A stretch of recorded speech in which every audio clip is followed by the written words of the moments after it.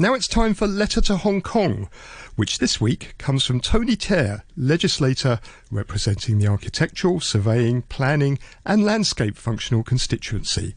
This programme is a personal view programme. Dear fellow citizens of Hong Kong, Hong Kong is undergoing the grimmest hours since the handover. The communities behold widespread conflicts and violence, day in, day out. What is more, it saddens my heart to see that the rule of law and the stability being jeopardized.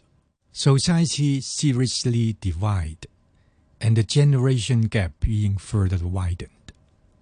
These, coupled with the impacts of the China-US trade war and the Brexit, the issuing of travel warnings against Hong Kong by various countries, the downgradings of credit ratings of Hong Kong, each and every business, and the livelihood of people of all levels are being seriously affected.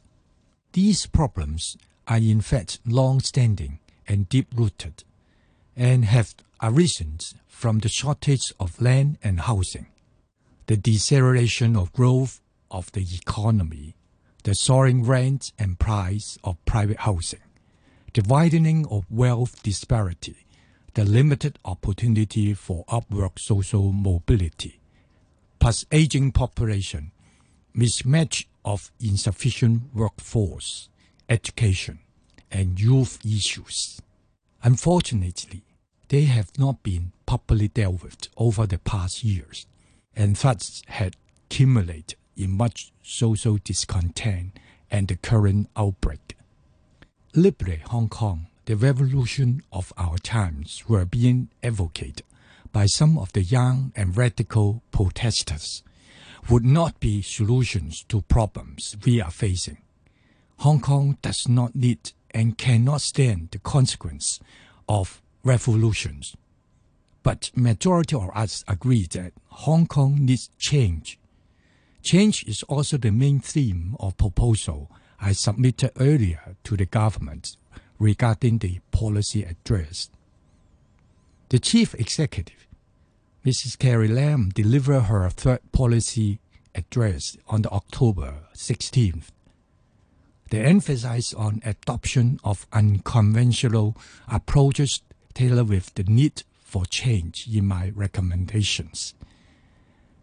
It had also adopted many of my proposals on housing, land, transport, urban planning, including the construction of more transitional housing, redevelopment of housing authorities' factory buildings, assisting first-time home buyers, streamlining the development approval process, speed up the building development of agricultural land and brownfield sites, developed new railway lines, extension of transport subsidies and exemption of various tunnel tolls, etc.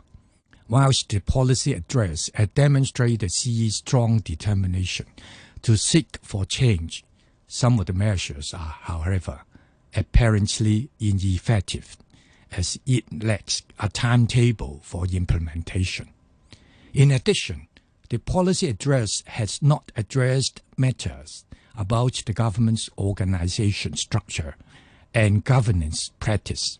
One would wonder whether these initiatives and policy measures could eventually be implemented as wished.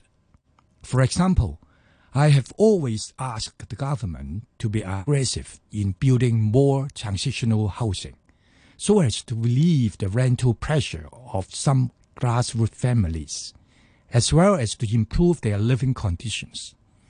Although the government proposes that 10,000 more transitional housing units would be provided in the coming 3 years, whether or not the target could be achieved seems to be reliant much on the initiative of the NGOs.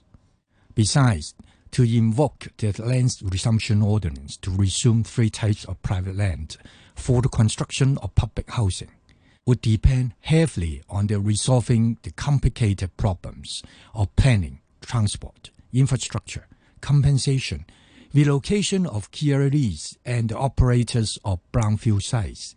Otherwise, the building of housing cannot be implemented in the short and medium term. The policy address pledges to review the usage of more than 300 government-instilled community sites and the possibility of developing them on a multiple use on single sites, and the mixed development principle.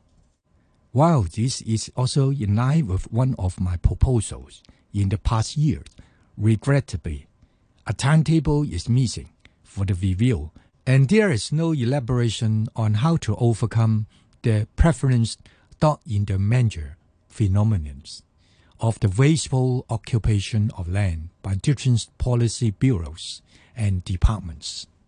Regarding the proposal to raise the cap on the value of the properties under the mortgage insurance program of the HKMC Insurance Limited to assist first-time home buyers who have the ability to make monthly payments but cannot afford the huge down payment up front.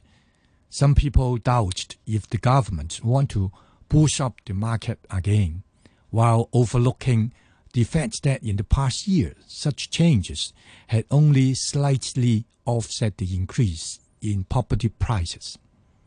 I therefore once again urge the government to consider providing full or partial mortgage premium assistance to first-time home buyers who have successfully passed the stress test.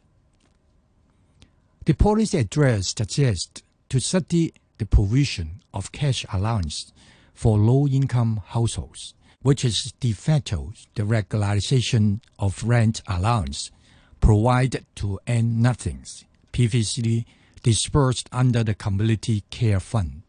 However, no extra support of any kind has been mentioned for those N-nothing middle class who do not own any properties without any benefits of housing or social welfare, while at the same time facing the enormous pressure in paying their rent check.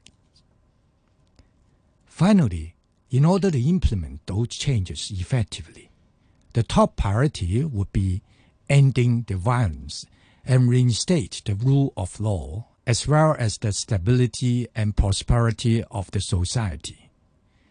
The community looks eagerly to the government to show us the way forward out of the current turmoil. It is disappointing that no new solutions have been provided in the policy addressed. I hope the SAR governments could display unconventional thinking, team spirit, and execution capability in combating violence instead of just relying on only one or two officials, a few bureaus and departments, and only one disciplinary force to tackle the problem. Yours faithfully, Tony. You've been listening to this weekend's Letter to Hong Kong from Tony Tare, Legislator representing